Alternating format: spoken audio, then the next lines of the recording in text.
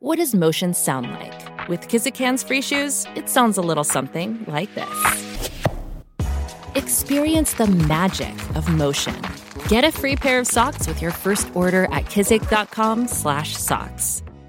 This episode of Manage Smarter is presented by Sales Fuel Coach, our adaptive sales coaching featuring 5-minute quick coaching personalized to each sales rep. Learn more about Sales Fuel Coach at salesfuel.com. Welcome to the Manage Smarter podcast with hosts C. Lee Smith and Audrey Strong. We're glad you're here for discussions on new ways to manage smarter, hire, develop and retain talent, improve results, and propel team performance to new heights. This is the Manage Smarter podcast. You've only got 30 seconds to make an impression about what you say about yourself or your product or your company. Do you know what makes you different from everybody else who does the same thing that you do? Our guest today is going to explain how you can develop that for yourself. Hello, everybody. Welcome to Manage Smarter. I'm Audrey Strong. I'm the Vice President of Communications here at Sales Fuel. And I'm C. Lee Smith. I'm the President and CEO of Sales Fuel. And I remember, Audrey, back when we were younger professionals, we used to call that a unique selling proposition. And now they call it a value prop. But it's like, I think that the key letter there is letter U, which is the unique part. And that's what I'm hoping that we'll learn more about today. Yeah, so Glenn Rudin is here. Hi, Glenn. Thanks for coming to the microphones. Hello. Thanks for having me to the microphone. I appreciate the opportunity. Everyone, Glenn is a marketing sales consultant, public speaker, and product development expert with his company, Always Been Creative. It's alwaysbeencreative.com. He has more than 25 years of hands-on experience and creates unique strategies for companies, products, and people so that they truly stand out versus their competitors. And if you're trying to develop your personal brand or have people within your organization know what you're really all about and can explain it in 30 seconds, Glenn's your man. So you said you have a line that helps people understand what this is all about. Right. I started challenging people to try and figure out literally what is your flame broiled, and I'll explain. Often you'd say a burger is a hamburger, and I say not true. Burger King over the years was faced with stiff competition from McDonald's and Wendy's and local hamburger places, and they figured out at their core, their burgers are flame broiled. So if you want a burger that tastes like that, that's where you have to go. Now, they've layered marketing campaigns on top of that, some memorable, have it your way, some not so memorable. Anybody remember Herb? But overall, they've stuck with their roots of flame broiling. That's still the taste of their burgers when you go into their shops. And so I say to people regarding your business, what is your flame broiled? What makes you stand out versus all the other people that are out there that do the same thing you do?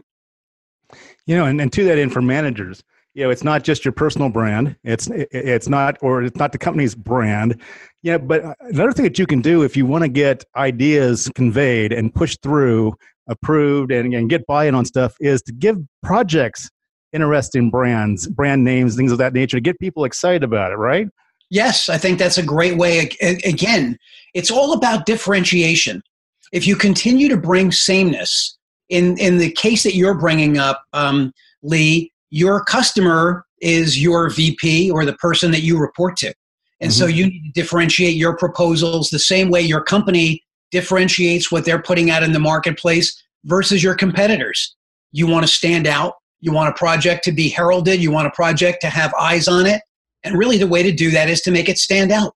So what's flame broiled about your project? I love that idea. You know, so if you, for example, are tasked with trying to bring a group back from the dead or something like that, or project back from the dead, it's Project Phoenix, or it's something. Hopefully, it's not Project Icarus. That would not be good. But but anyway, that's just an example of you say something like that, and people immediately know, okay, this is what we're trying to do here. Okay, I can rally behind that. And it's just, you know, it just, rather than saying, well, this is the quarter four, blah, blah, blah, blah, blah, that doesn't, inspires nobody, that gets nobody excited, and doesn't really communicate anything to anybody. So branding, I think, is important internally as much as it is externally.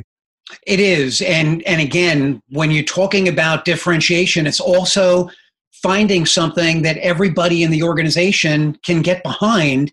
So it's bringing that creative flair to whatever that new project is. As you said, if you can't get enthusiastic about it, if it's just another, here's our fourth quarter proposal, the one we did last year. We're dusting it off. This year it's going to be 11%. Last year it was 10%. How's anybody going to get excited about that? And if they can't get excited about it, how in the world are they going to buy into it? And in a business like yours, where you're trying to help companies come up with sales strategies like that, and they've got to internally have their own products that they get excited about, if they can't rally around something creative and original, why in the world, when it gets to the outside world, would it be exciting to them? So this is a huge field that you're operating in. I guess the logical question would be for a listener, where do I start? Like, is there a set of questions I should ask myself? Well, Lee touched upon it earlier, and it really comes back to that USP, that unique selling proposition. And what a lot of people fail to understand is that what makes your company unique might not exist today. You might have to sit down, you might have to break everything down to its basic core and say, look, here's what our competition's doing. This is what's working for them. We don't want to copy them, but we see this is a trend going on in the marketplace. We don't do this now, but maybe this is something we should start thinking about doing. We might have to start from scratch. In other words, that unique item might not be part of your arsenal right now. And that's where getting creative, whether you hire somebody on the outside to help you come up with that, or you take your people off site and you say, listen, we're going to have a brainstorming contest now, and we're going to come up with something that's going to make what we do, even though we're a commodity, we're going to come up with a way to make it unique. In Burger King's case, it's the flame broil. I heard a great story the other day about Coors, just another beer, and they came up with the idea of cold. They were going to market everything about Coors being cold because they're from Colorado. Well, guess what? Every beer is cold, but this is a niche that they picked. This is something they went after, and everything they did from that point forward, they had buy-in from everybody, and they brought creative ideas everywhere on cold. The cans turn a certain color when they're cold. There were promotions in the bars. Every can has to be served in a cake of ice. Again, that imagery about the cold. Go back to the Burger King about the flame broil. So it might not exist today for your company, and that's the beginning of the story, not the end of the story. Okay, so we want to get to that.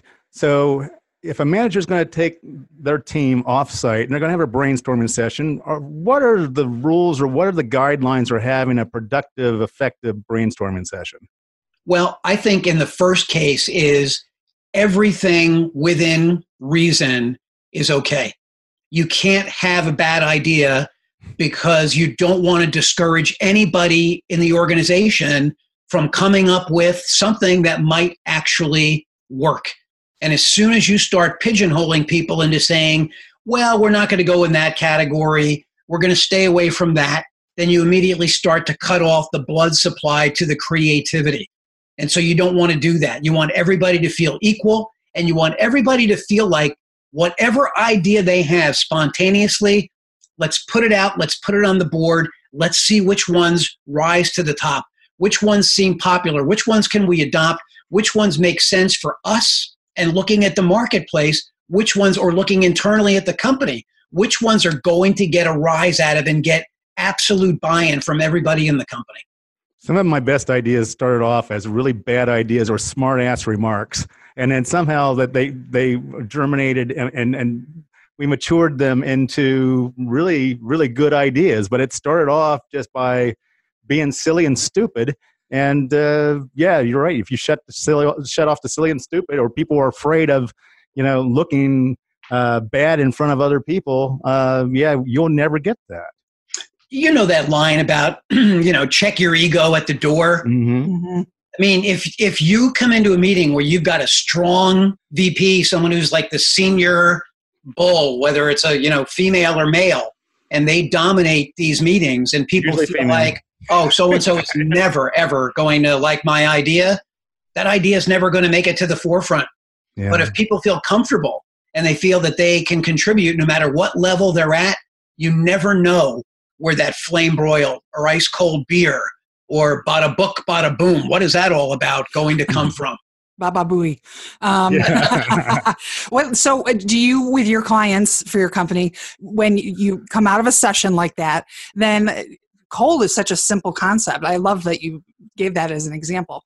What do you do next? Do you curate it? Do you bake it? Like, how do you know it's the right choice? It's the one. Well, go ahead, Lee. I didn't want to. I was going to say, like, well, one of the things that we do here at Sales Fuel is like we always have the morning after test. So it's like we get really excited about something like that, and we don't do anything with it. We set it aside and come back the next day or whatever. If we're still just as excited about it or whatever, then it's a go. And usually, though, yeah, I thought about it. What about this and what about that? I'm not so sure about that. And so sometimes it doesn't pass the morning after test. Then it's like it's not going to stand the test of time when over a week, a month, or a year. Well, I think the challenge there is that the person who brought up the idea, if it's truly an idea that the company would consider, I think it becomes incumbent upon everybody to give that person a chance to really sell it. Mm-hmm. Maybe you give it a couple of days and you come back and you say, okay, we're thinking about flame broiled, or we're thinking about ice cold. Now really sell us on it. It was a germ of an idea. Where do you see it going? And if somebody can actually layer in the ideas, the pillars and the foundation for that to really build it up and build something around it, then I think you really have something that you can at least, we used to call this cul-de-sac testing. Can you take it home and ask your significant other? Do you have a couple of smart millennials who think they know everything and bounce it by them, depending on who you think the customer might be, and see what people actually think about that. Get some raw feedback, not any kind of data that you're paying for, but just in the cul-de-sac. You're going out to get the newspaper or your morning coffee, and you see the neighbor, and you're, hey, what do you think of, what I do for a living? What would you think of this as an idea? Mm-hmm. Or, close friend, a couple of different people to bring in and do your own little crafty market research and see if the light bulbs go on, or if people are really like, wow, I don't know what somebody was drinking when they came up with that one, but that's not going to work. Now, you have something in your program called Creative Business Thinking. What is it?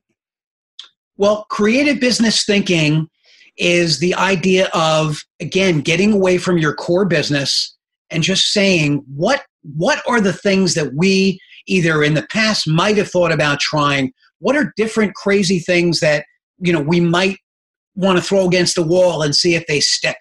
And very often, as Lee was saying before, you come back the next day, they don't sound like good ideas.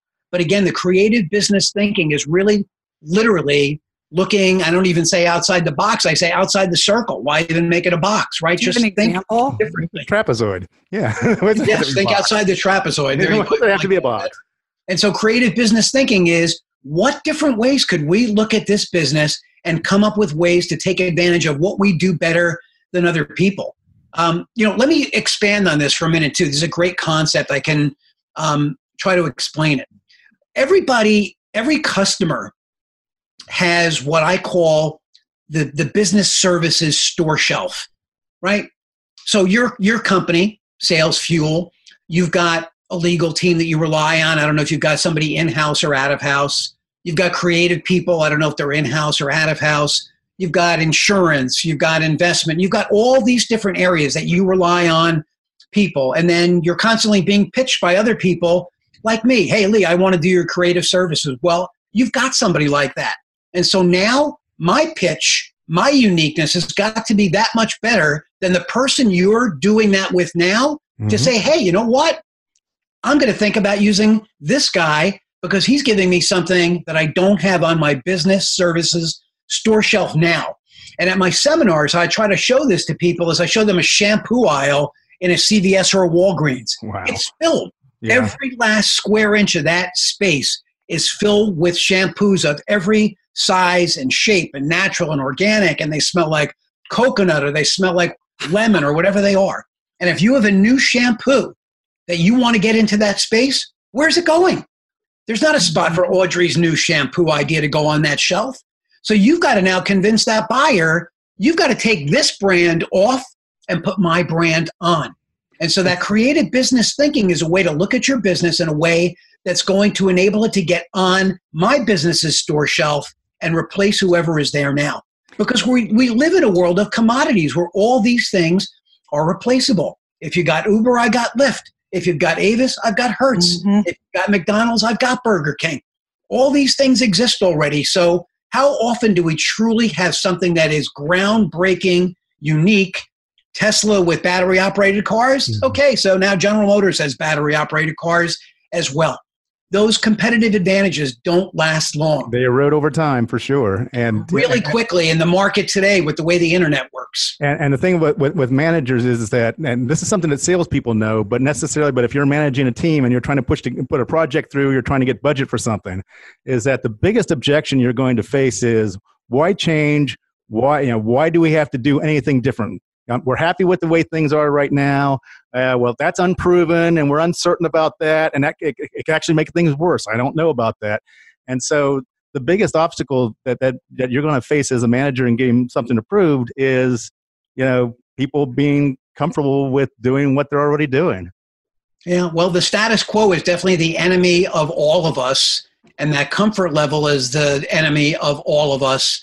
And so you need to come up with unique ways of presenting that to kind of prove out your concept, to give people an idea. Well, I understand what you're saying, but do you know I just went out on my own, spoke to 10 different people about this without even naming names and giving people specifics. So in the interest of gender equity here, I had a boss then who was very left-brained and didn't really appreciate the creative process, felt that time on brainstorming or branding or, creative copyright and things like that was a big waste of time. And so if you encounter somebody like that over you, and he was, he was very much that way. And I got very frustrated, I have to tell you, because I fancy myself as a creative person. You're a creative thinker. Yeah. So how does somebody then who has a boss like that, who doesn't appreciate creativity and doesn't want to spend any money or time or resources on being creative, how can we do it anyway? Or how can we get them to see the light, if that's possible? Well, depending on the function that you have within the organization, you may be able to show off your creativity or put it into place in different ways that you manage your time or your skill or the way that you interact with customers within reason. You can't go completely off the railroad tracks and be doing something completely different than the company. But you can start to experiment with some of your own ideas within reason to see if, in fact, what you're doing or what you're thinking about or what you pitched actually does have some merit. And you might be able to actually achieve some results that way and bring them back. Sometimes people are in those higher positions and they do block progress. And it does make it difficult for a young Lee Smith to advance. And sometimes the only advancement that you find is to move on to greener pastures someplace else where somebody appreciates what it is you do or what it is you're pitching. We've got a couple minutes left. I know I promised at the top of the show, you're an expert in the 30-second elevator pitch. So give us a few of the tips that you have for people on that. Well, the first thing about elevator pitching that I want people to understand is it's theater. It is theater. You are putting on a performance. It might only be 30 seconds, but for those 30 seconds, you are the star of the show. So I ask you to imagine if you were going on stage to perform Shakespeare and you had to get on stage and say to be or not to be, would your first word out of your mouth be to be or not to be? Or would it be to be or not to be? So preparation is the number one key.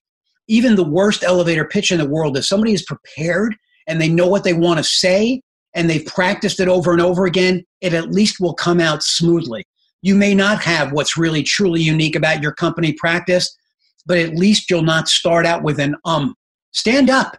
Be enthusiastic about what you do. People who you're speaking to might not remember what you say word for word, but if you're excited and enthusiastic about it, they will be as well. They'll at least remember that you cared enough about what you were speaking about, that it was meaningful to you, and that came across. There is nothing worse than somebody staring down at their hands and being bored, because if you're bored and you're not excited about it, there's not really much of a chance that we're going to be either. So preparation and enthusiasm are keys in my book. And why 30 seconds? Why not 1 minute? Well, as I say in my literature, you may have just 30 seconds because the truth is, and I've heard this over and over again, that we as human beings have a 7-second attention span, which people tell me is shorter than that of a goldfish. Now, I'd like to know who took the time to commission a study on goldfish. It's actually taxpayer dollars. Come on. Right, actually try to figure out their attention spans. But even if you don't believe that about goldfish, you can believe that if you try to meditate, it takes a couple seconds really to lose your train of thought. Same thing when you're doing an elevator pitch. So 30 seconds is the max, but you've got to start out strong with your first 10 seconds or you're going to lose them right away. Well, the website is alwaysbeencreative.com. Your Twitter, I love this, ABC Glenn. And Glenn, everybody, has a double N, just so you know. And you're Always Been Creative on Facebook and obviously Glenn Rudin on LinkedIn. Yes. This has been fascinating. I need to get my elevator pitch written and rehearsed. I'd love to do it. We can do it right here. Not right now. I'm not ready. Little stage fright. That's unusual for you, Audrey. Come back. I'll do it then. Oh, Glenn, thanks for coming. We appreciate it. Good stuff. I really appreciate the opportunity. Thanks for having me on. Thanks for listening. If you enjoyed the show, please rate and recommend on iTunes, Overcast, or wherever you get your podcasts. You can also get more great information at salesfuel.com.